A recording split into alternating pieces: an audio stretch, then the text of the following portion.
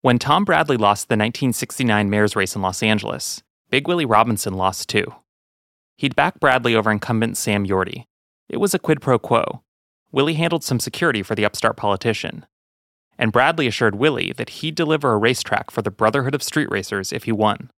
That was all Willie wanted, a place where street racers of all stripes could come together in peace.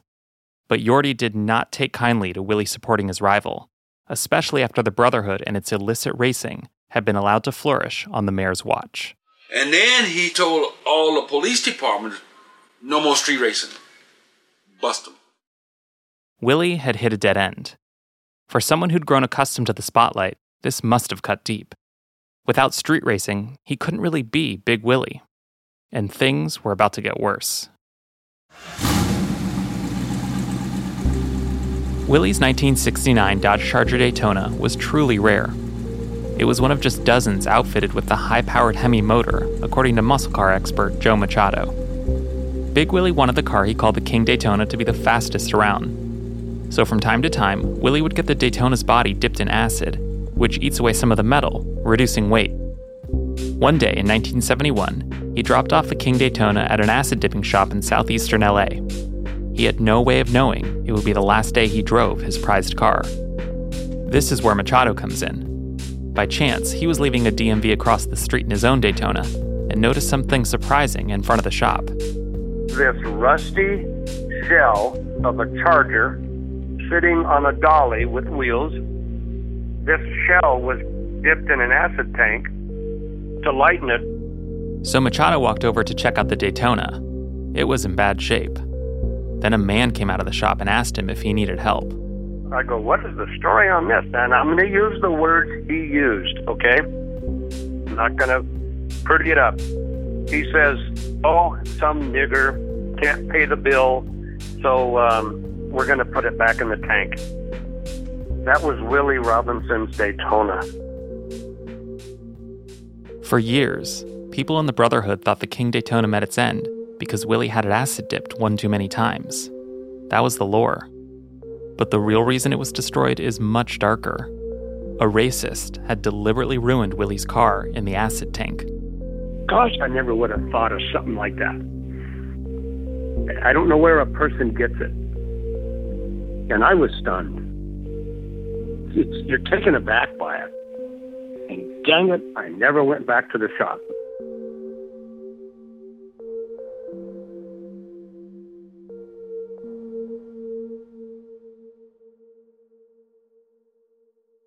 But Willie didn't tell people how he really lost the King Daytona. Here's Fabian Arroyo. Wow, never heard that part of the story, but it's stuff people did back then. But yeah, that's messed up. This wasn't the first time one of Willie's cars was wiped out in a racial attack. During his college days in New Orleans, his Oldsmobile had been vandalized by white students angry about integration. Soon after, Willie left his hometown to try to escape being targeted and started over in LA. But when it came time to pay the bill at the shop, he was all alone and at the mercy of a cruel bigot. And now the very symbol of Willie's success was corroded. It must have been devastating and maddening. By 1971, Big Willie was banned from street racing in LA and didn't even own a car. So it makes sense that he became increasingly fixated on his grand vision of a racetrack for the Brotherhood. A place of peace. A place where he could be Big Willie again. Because who was he if he wasn't wearing a derby hat, presiding over a crowd of street racers? He wanted that back.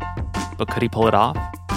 I'm Daniel Miller, staff writer at the Los Angeles Times, and this is Larger Than Life, a documentary podcast about LA street racer Big Willie Robinson. Out of options in LA, Big Willie hit the road. For 2 years, he traveled the country with his wife Tomiko, recruiting Brotherhood members and spreading his vision of peace through wheels to the masses. There were plenty of big money races, newspaper interviews, and powwows with politicians. Then, in 1973, Big Willie got news that changed everything. Councilman Bradley had just trounced Yorty in the LA mayoral election. It is my honor to present to you the mayor of all of the city of Los Angeles, the Honorable Thomas Bradley. I talked to Mayor Bradley, and he said, Willie, I'm the mayor now. Come home. I needed the racetrack going. And because I have a taste of gang violence already happening in Los Angeles. At the corner of Slauson and Crenshaw, a newly formed gang called the Crips. They did a drive-by shooting at the Crenshaw's bus stop. And so, the pressure's on me as the mayor to get this under control. So you come home so we can get the track going. Big Willie was getting a second chance. This racetrack, if it flourished, it could be his legacy. He didn't want to be at the mercy of capricious politicians or beholden to law enforcement officials who set the rules on the streets. So he put all of his hopes into getting a track and keeping it. Driving hard to discourage draggers from doing it in the street. The Brotherhood and their main man and founder, Big Willie Robinson III, have a dream. A permanent off-street racetrack that will be open to all. Even the land he picked out for the track he planned to call Brotherhood Raceway Park, the site's checkered history, its mix of grit and beauty, was Big Willie through and through. Located in an industrial section of the city, there were few neighbors to annoy and plenty of space for loud cars. I mean, it was literally an island. And they've staked out what they feel is prime turf for their Brotherhood Raceway Park, an abandoned Navy airstrip on Terminal Island, now being used as a driver training track for LA cops. Willie loved Terminal Island at first sight. You can set off dynamite 24 hours on Terminal Island. You can run around the clock. I said, oh, this is beautiful. I like this. We want Terminal Island. Located just off the coast in San Pedro Bay, the island, which is part of the Port of Los Angeles, has a long history of hosting outlaws and outcasts. It houses an infamous prison that over the years held Charles Manson, Timothy Leary, and Al Capone. In more recent decades, the island has been consumed by big business. It teems with warehouses, container cranes, and 18-wheelers. So the idea that the Port of Los Angeles would turn over valuable city-owned property there to a band of street racers was pretty far-fetched. Willie, even with Bradley's support, got plenty of resistance right away. General manager of the harbor, he told me over his dead body that I would get Terminal Island. I said, I'm a Christian, and I'm not going to kill you for no racetrack. But I will go and tell Mayor Bradley what you just told me. And that's just what I did. So Mayor Bradley had to get involved. Bradley could pressure the Harbor Commission. That's the board that oversees management of the port. But he couldn't exactly order the commissioners to do something. So he went public with his support for the track. Soon enough, he was giving a TV interview while wearing a Brotherhood jacket. I think it's a great idea. It provides not only an opportunity to give these youngsters an outlet, but it helps build brotherhood. They are built upon the theme of brotherhood through street racing.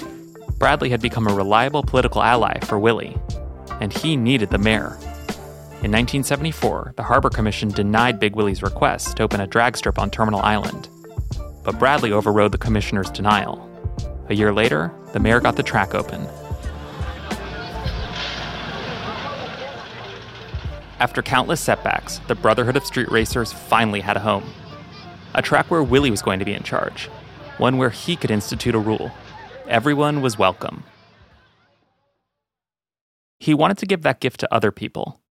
One he was denied as a boy at LaPlace Raceway in New Orleans, where he had to watch the action from the colored section because black people weren't allowed to compete. The Brotherhood wasted no time. The racers set up the track in 2 nights, laying by hand the electrical wire that was used to time the cars. They put up barriers and a snack stand, and as longtime Brotherhood member Mike Bowen told me, the next day we had a racetrack.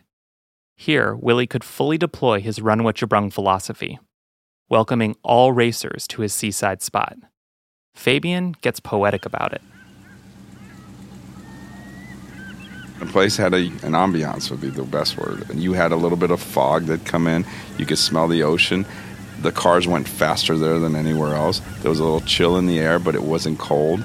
The atmosphere with the people around you was just like no other place. If you rolled in, you'd think this was going to be a crime story, and then all these people welcome you with open arms. Willie finally had a place where his brotherhood could drag race safely. It beat doing it in the street, where the risk of injury, or worse, loomed over the proceedings. And little has changed in that regard. Recently, an LA Times investigation found that at least 179 people died in LA County from 2000 to 2017 in accidents where street racing was suspected. But at Brotherhood Raceway, things would be safer.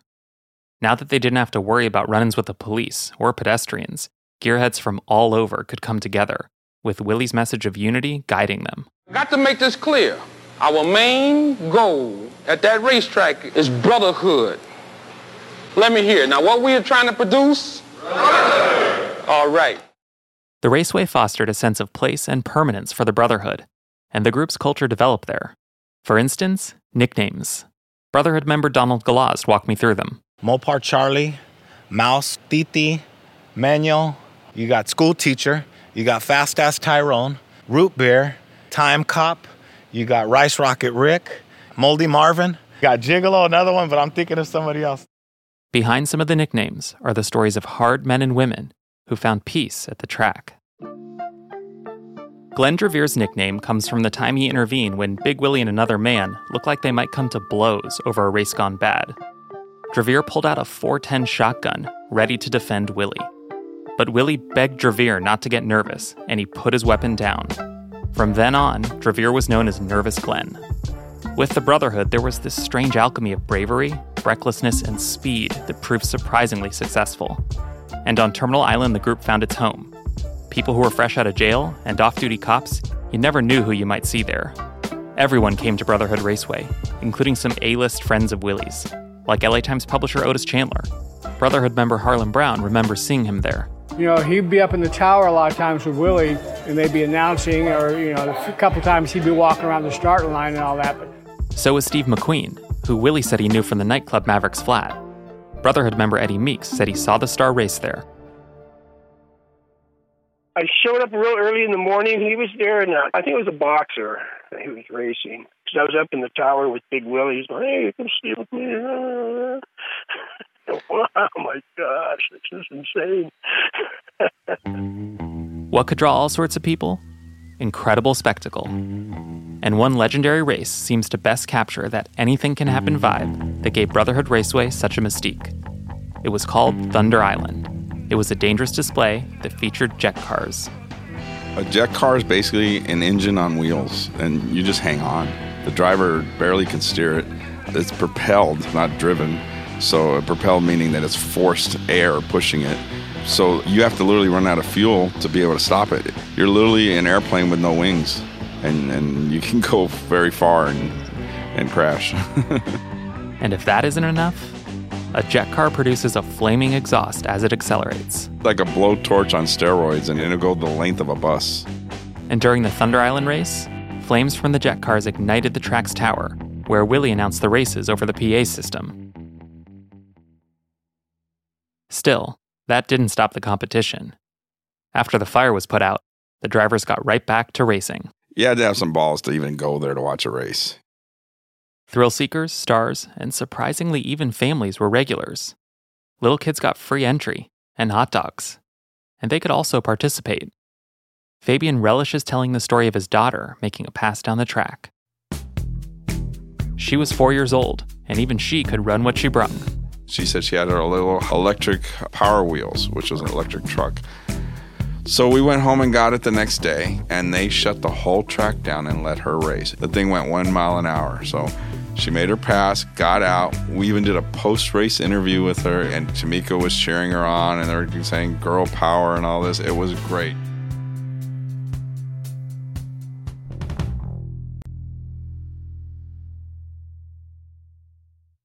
Brotherhood Raceway coursed with energy, but that wasn't enough for Big Willie.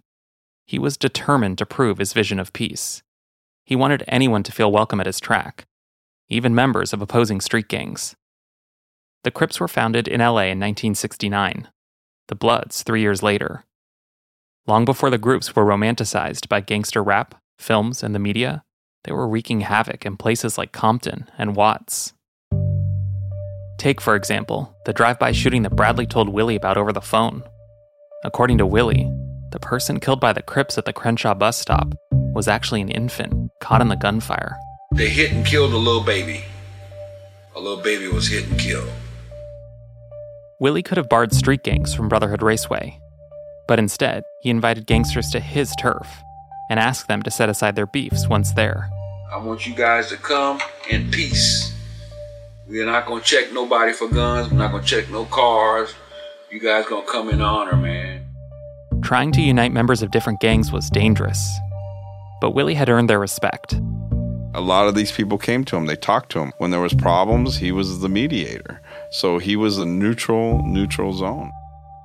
Willie showed these men that he trusted them by giving them a job. Gangs handled security at the track. It was a task that united them in opposition to the troublemakers who threatened to ruin a fun night at the raceway. And that brought them together. Ahead of the Bloods and the Crips and the Mexican Mafia. We had our own army.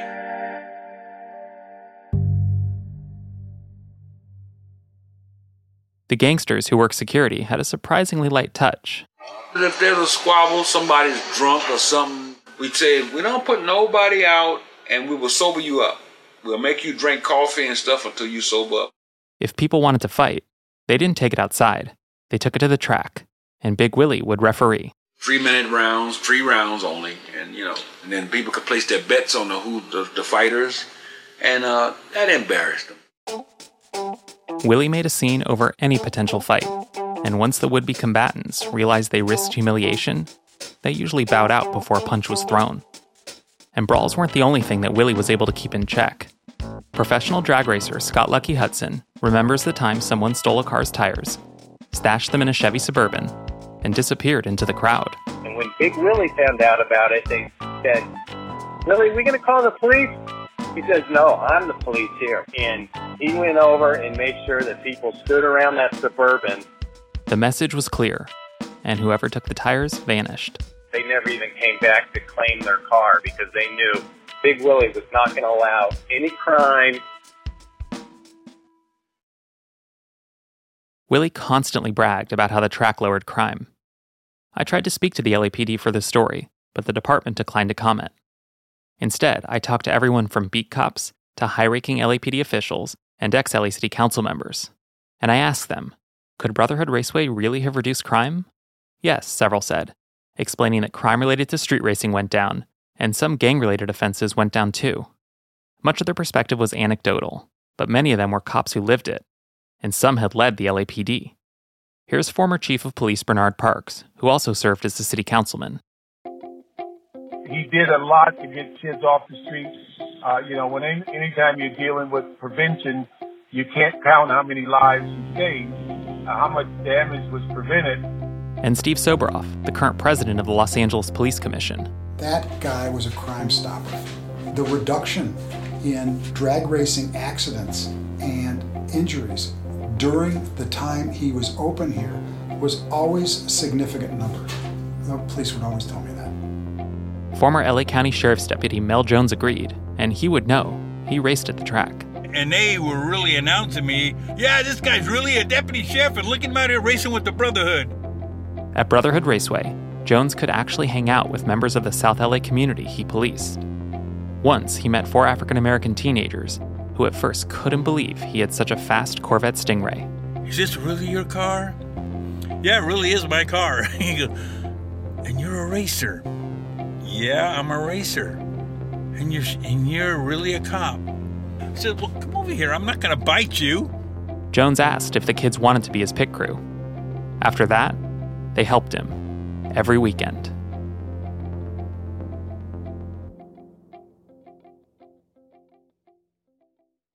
After the Watts riots and the ugliness of the 1960s, it was a comfort to have the track open.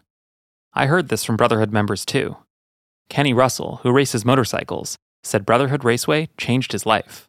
And I was gangbanging, I was doing all kind of shit. But then, Do you feel like it kept you out of trouble too? Yeah, it did. Yeah? Yeah. Once I got my hand on the motorcycle and started going out there, man, and hey, man, it was all good. This was Big Willie's vision at work. And it wasn't the only way Brotherhood Raceway had a positive effect. Like so many others, Fabian could be taken out of his comfort zone at the track, because anybody could show up there, including a transgender woman. This was decades ago. The world was a different, more intolerant place, and her presence could have been an issue. I myself, at that time, was homophobic. Not no more, but then I was, and got along with her fine. She was into cars and got over it, which I don't think I would have done anywhere else. At the track, Fabian was able to let go of his prejudice. Connecting people and using their common passion of racing to break down barriers was the essence of Willie's mission. Big Willie died 7 years ago at the age of 69. He's remembered and idolized by some because of his work at Brotherhood Raceway. People keep Willie's memory alive because he facilitated the spectacle, but mostly because of the unity, the brotherhood. He knew cars were a means to an end. And so as Brotherhood Raceway grew more popular, Willie's outlook started to change. By the mid-1970s, Willie owned a beast of a ride he called the Police Daytona. It was painted to look like a cop car, and it was extremely fast. But much to the annoyance of Bowen, the Brotherhood member, Willie hadn't been racing it.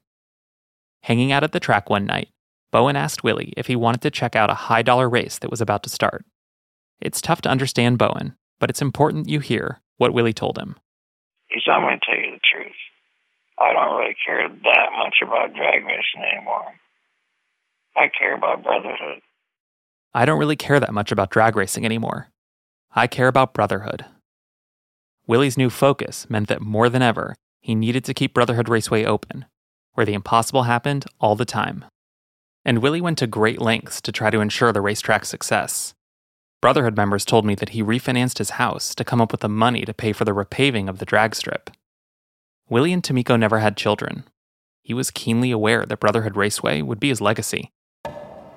But he struggled to keep the track open. By the Brotherhood's count, the raceway opened and closed 11 times, and each go-around was like a standalone war. Willie was constantly at odds with the Harbor Department, whose staff always seemed to be recommending that the Harbor Commission deny Willie's requests for permits. He complained about the situation to a local news station in 1977. Our main objective out here is to bring the kids out here, keep them out here on the weekends. But it seems as though the general manager of the harbor don't quite go along with that program. The track was critical to Willie's mission, but the way he managed it had consequences. For years, Willie was only able to make short-term deals with the commission. Meanwhile, the Harbor Department was pursuing long-term plans for the property that could one day send the Brotherhood packing. More than 1,000 pages of public records give a sense of the conflict. Both sides let the ill will calcify. Their dream has run right into some rough road. Red tape, red tape, red tape. Willie never played the game. He would vilify the Harbor Department to the media and go above the commissioners' heads, appealing directly to Bradley. And with the mayor on his side, Willie didn't seem to make attempts to speak their language.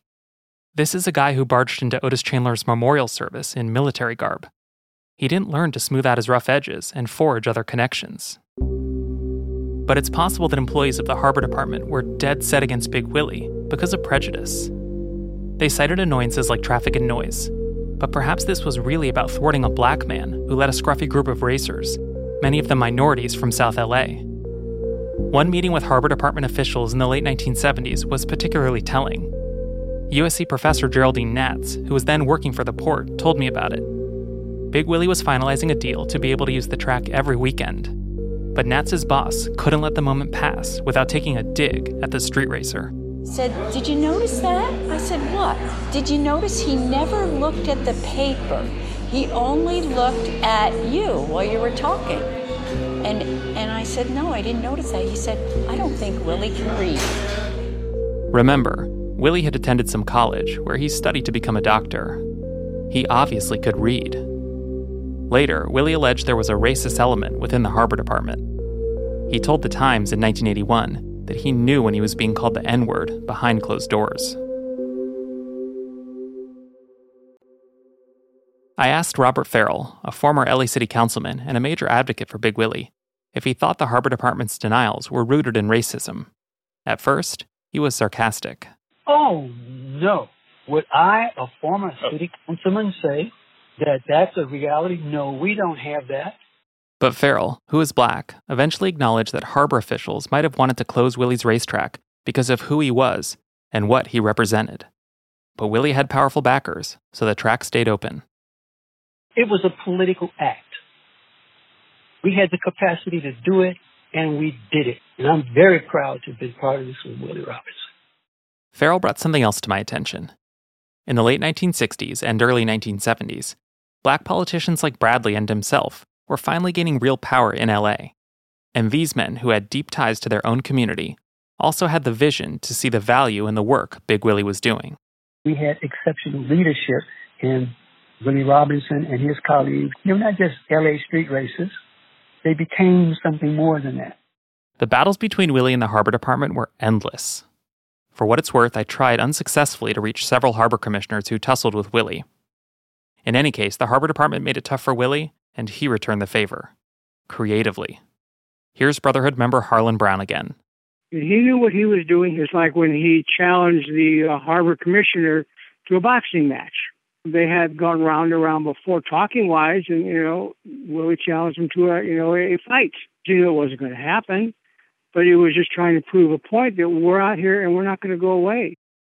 Even if he wasn't a politician, Willie had mastered the art of political theater. His followers weren't above bombarding phone lines at the harbor department. And when things got really dicey at the port, Willie brought his protests to City Hall, supposedly with Bradley's blessing. Well, Mayor Bradley always told me, he said, now, Willie, when you come down and demonstrate around City Hall, then I got to get involved. And once, the Brotherhood performed a mock funeral there to get its message across. Nats, who later became executive director of the port, remembers it well. They carried a coffin to represent the young lives that have been lost in street drag racing. It got the point across, even if it was insensitive, and maybe a little ghoulish. Among Brotherhood members, the most famous of Big Willie's protests was one from 1978. Willie led a group of racers as they used cars and bikes to block off Main Street near City Hall. Brotherhood member Rodney Johnson was there that day. He remembers Willie telling the assembled masses that if the powers that be didn't reopen his track, he'd drag race right in front of City Hall. The media, everybody was like, wow, we don't think they're really going to do it. To prove how serious he was, Willie had a Brotherhood member unleash a secret weapon, a funny car. That's a type of professional drag racing vehicle that goes more than 300 miles per hour and is extremely loud. And the guy cracked the throttle, and it felt like an earthquake. And I think it even busted a few windows at City Hall. This was a version of the message Big Willie had been delivering for years. He would not be denied. Moriarty could ban Big Willie from racing on city streets. A racist shop worker could acid dip the King Daytona into oblivion. And the Harbor Commission could try to block Willie's efforts to keep Brotherhood Raceway open. But he would always fight back. Willie seemed to thrive when he was counterpunching. He didn't know success any other way. And he usually won. The next week, the track was opened up again.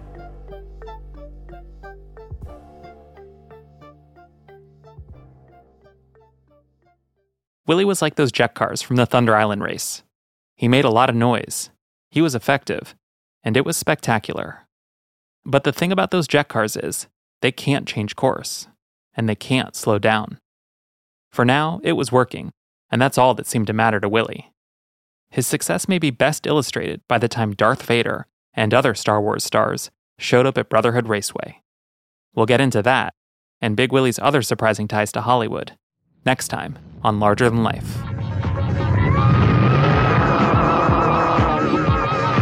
What you run? Don't you know Big Willie says, yo. What you run? Larger Than Life is reported and written by me, your host, Daniel Miller, for the Los Angeles Times. Our producer is Grant Irving. The editor is Catherine St. Louis. Kimi Yoshino is our story supervisor. The executive producer is Jonathan Hirsch. Additional production by Karan Navatia. Sound design and mixing by Daniel Turek. Music by Nolan Schneider and Grant Irving. The sound engineer is Mike Heflin. Research by Scott Wilson, fact-checking by Laura Bullard, and copy editing by Rubena Azhar. Larger Than Life was recorded at Los Angeles Times Studios in El Segundo, California. The archival audio in this episode is courtesy of KABC TV And the Tom Bradley election audio is from the documentary Bridging the Divide, Tom Bradley and the Politics of Race. For more on Big Willie Robinson, including videos, photo galleries, and essays, visit LATimes.com/largerthanlife. Join our Facebook group. You can find us at Larger Than Life Podcast to discuss the story. And I'm on Twitter at Daniel N. Miller. You can also learn more about the story by subscribing to our Play Next newsletter. Go to LATimes.com/playnext. Larger Than Life is available on Apple Podcasts or wherever you listen. Don't forget to subscribe, rate, and give us a review. It really helps spread the word. Larger Than Life is a production of LA Times Studios with support from Neon Hum Media.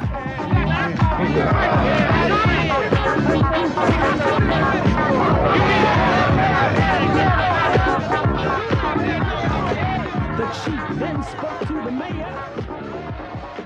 The mayor said,